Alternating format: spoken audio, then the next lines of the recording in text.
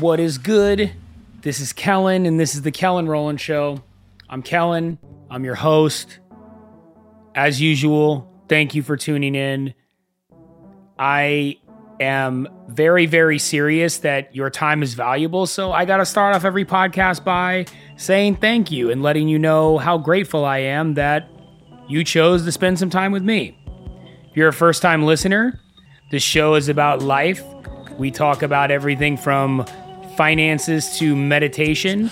I'm also a huge coffee lover and a Lakers fan, so that will undoubtedly come up in the majority of the episodes we have on the show.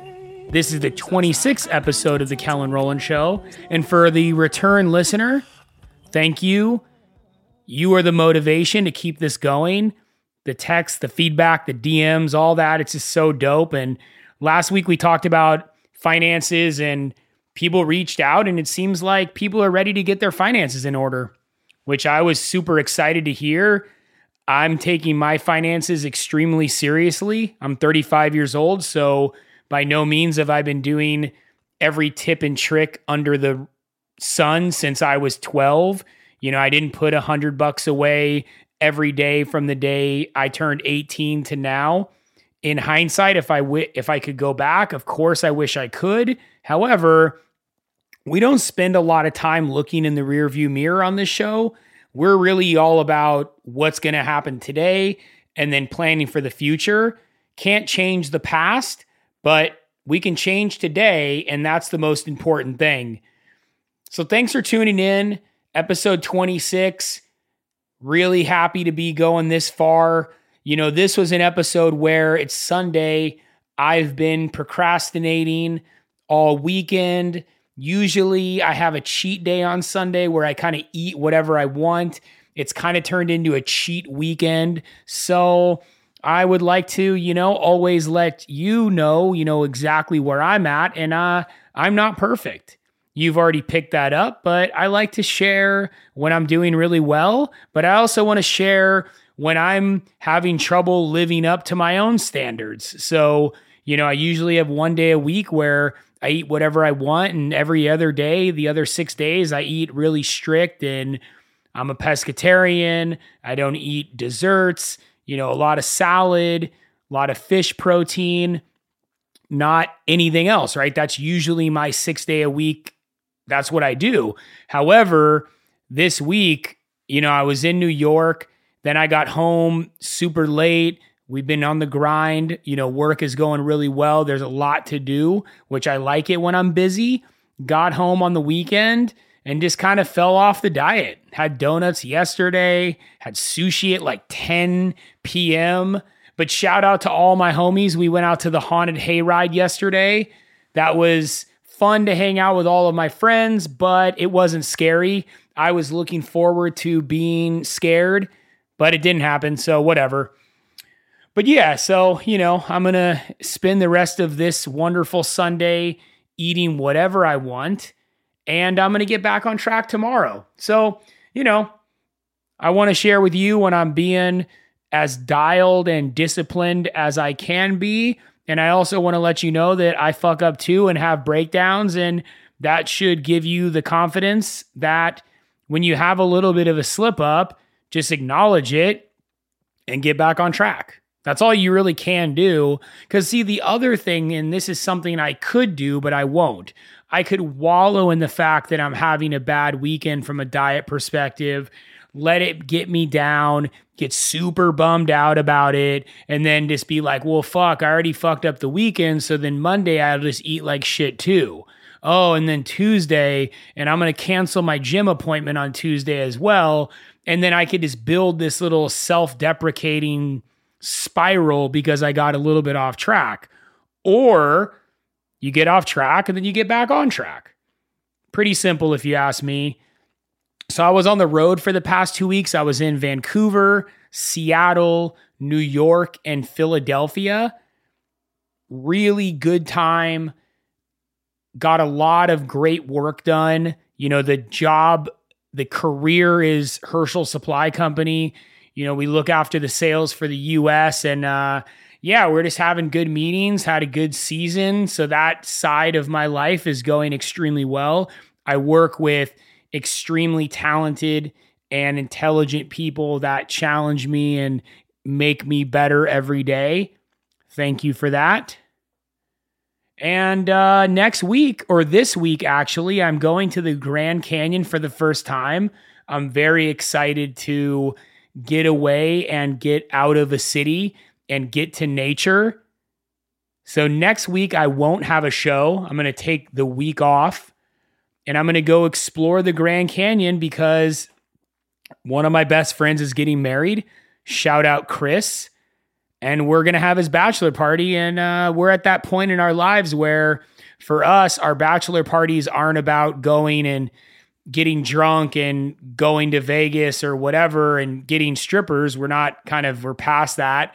And now we go on crazy hikes or adventures and spend time outdoors. You know, we're on some grown up shit. You know what I mean? Grown and sexy. You feel me? Yeah, this show, though, is really I just want to tell you that I've just been procrastinating. Oh, man, my phone. I cannot get off my phone. Can you relate? I can't. I feel like every time I am not doing something like writing an email or talking with someone, I'm just on my phone. My phone feels like it's sewn to my hand. I got to get off it. When I go to the Grand Canyon, I'm using it as definitely a couple days to kind of realign my relationship with social media and technology.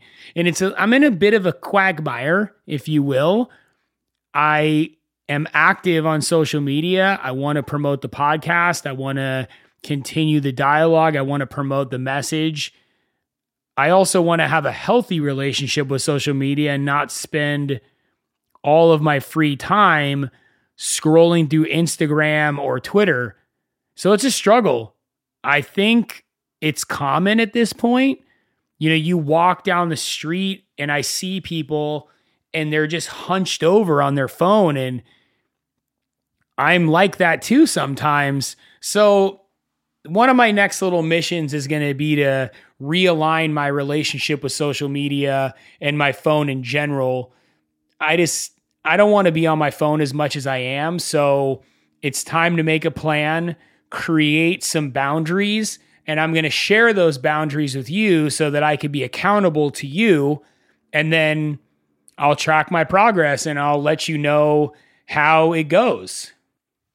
I want to introduce this topic of dialogue and conversation and having moderation and polite disagreements or extreme points of view and teams. My side, their side, us versus them. I feel, and I'm witnessing so much of us and them, my team versus their team. And I feel like I've seen and I've witnessed a decrease in discussion. Just people getting together and talking, whether they agree or they don't agree, and being open to having a new point of view introduced. How many conversations do you go into where your mind is already made up? Okay, I'll go first. Sometimes I do. I've catch myself going into a situation to discuss something and then thinking in the back of my mind, like, well, I already kind of know where I want this to go. And I'm trying to be really aware of that. And I want to be open to new ideas and be willing to have my mind changed. And I'm trying to look around in the world and figure out like what happened, like why did we lose this like art of discussion? And there's definitely a connection to social media and communicating through text message, emails, and social media platforms versus communicating through in-person conversations. An in-person conversation is much different than a text conversation. In a text and on social media, you have time to plan your response. You can go through 3 or 4 different responses in your mind and try to pick the most appropriate one. But when you're in person with somebody, you have to read what's happening, feel the vibe off of their energy, and be able to think on the fly and improv and really be receptive to their energy. And something that I've kind of found interesting, which it kind of bums me out, before we carried the internet in our pockets, if I was talking to somebody and we were trying to figure out, let me see, like we were trying to figure out, hey, what year did Back to the Future come out? And you were with 2 or 3 people. Everybody would kind of go around and give their point of view, like, oh, I think it was 82 or it was 84. And you know what? No, I remember because I went to the movies with my cousin and, he spilled popcorn all over the ground and it just stuck out to me. And then I remember we had his 12th birthday the next day. And, you get into these conversations about trying to recall this point of view, this information, but now, because we carry the internet in our pocket, like before you can even finish asking a question, someone's already Googling it. And don't get me wrong, having like all the information in the world in your pocket is definitely not a negative. But when it's in replace of communication and discussion, I think that's a miss. Because it's not necessarily about recalling what year Back to the Future came out. It's about depriving the natural ebb and flow of where a conversation like that could go. It's not all about recalling the information. Sometimes a topic or a question can just kind of put you on a path and take you somewhere that you never thought you would go. Instead, we're so focused on just finding out the answer that I think it just kind of like robs the natural human conversation. Where I see this becoming more prevalent every day is I've seen people fall into these alliances in these groups, my team and their team. And I think that there's a value to that in some regard because you want to align with people that have a traditional, similar thought process as you. I could see how it makes sense, like, hey, I'm going to vote with this group of people because the majority of the issues we agree on.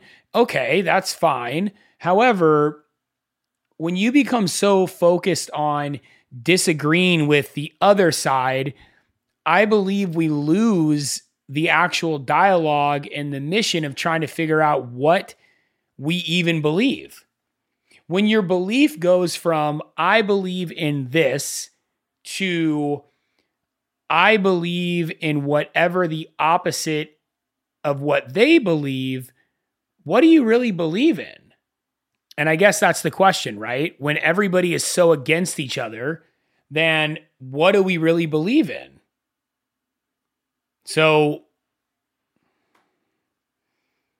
oh my fucking God, I'm on my phone. Wow. I didn't even know how that just happened. I looked down, there's a text. I picked up my phone, and then I went on Instagram. That's not good. Oh man. I am addicted to my phone. I need to fix this. I've never, in all 25 episodes of this show, 26 being recorded right now, I've never picked up my phone in the middle of recording without looking for specific information that was in context to the show. Oh boy. And you're hearing this is like real time. This is not an act. I'm not like role playing this. This is not the second take of hey, Kellen, get distracted by your phone and then talk about it on your show. Like that just happened. Oh, man. So yeah, time for some boundaries. Time to set up some boundaries with the phone. I'm open to ideas too. If people have good suggestions on how they separate themselves from their phone, I think it's very worth it. I'm probably going to do some research and follow up on what Ariana Huffington is talking about these days. I did read her book Thrive that came out a few years ago, and it talks a lot about digital detox and, the wellness and sleep and how important those things are and getting away from your screens. And I've always kind of told myself probably a little white lie, which is it's all good because, okay, so let me frame up what the lie is. This is a lie that I've been telling myself. I am very fortunate because I can go to sleep easily. So because I can go to sleep easily, I've been telling myself it's okay to lay in bed on the phone. So I lay in bed and before I go to sleep, I am on my phone. Sometimes it's 10 minutes, sometimes it's an hour. And I don't even realize it's happened. I'm just sitting there and I look up and I'm like, wow, I've been toggling back and forth between all these social media platforms for 45 minutes. And it's totally unhealthy. The light is blaring in my eyes. But since I can go to bed easily, I've always thought, well, it doesn't affect me. Like I'm not affected by this. But I don't know. Maybe it is affecting me. I don't feel tired or anything. But again, I just feel very distracted. Like, I guess it doesn't come up when I'm at work or in like a meeting. I don't have a problem checking my phone. It's easy for me to put my phone down when the rules of engagement are very clear. Like if I'm in a meeting with Nordstrom, I'm not going to check my phone. It would never happen because I know that that's what the expectation is. And I know from my own personal life that I work really well when I know what the expectations are. I don't work that well when the expectations are unclear. So expectations clear, easy for me to do what I need to do. Expectations unclear, easy for me to rationalize other ways of doing things or just thinking like, oh, it's totally normal to be on my phone all the time. So I had no intention of talking about this topic at all, but that's why I love this show, because even though this is a podcast, to me, it does feel kind of like a classic AM talk show.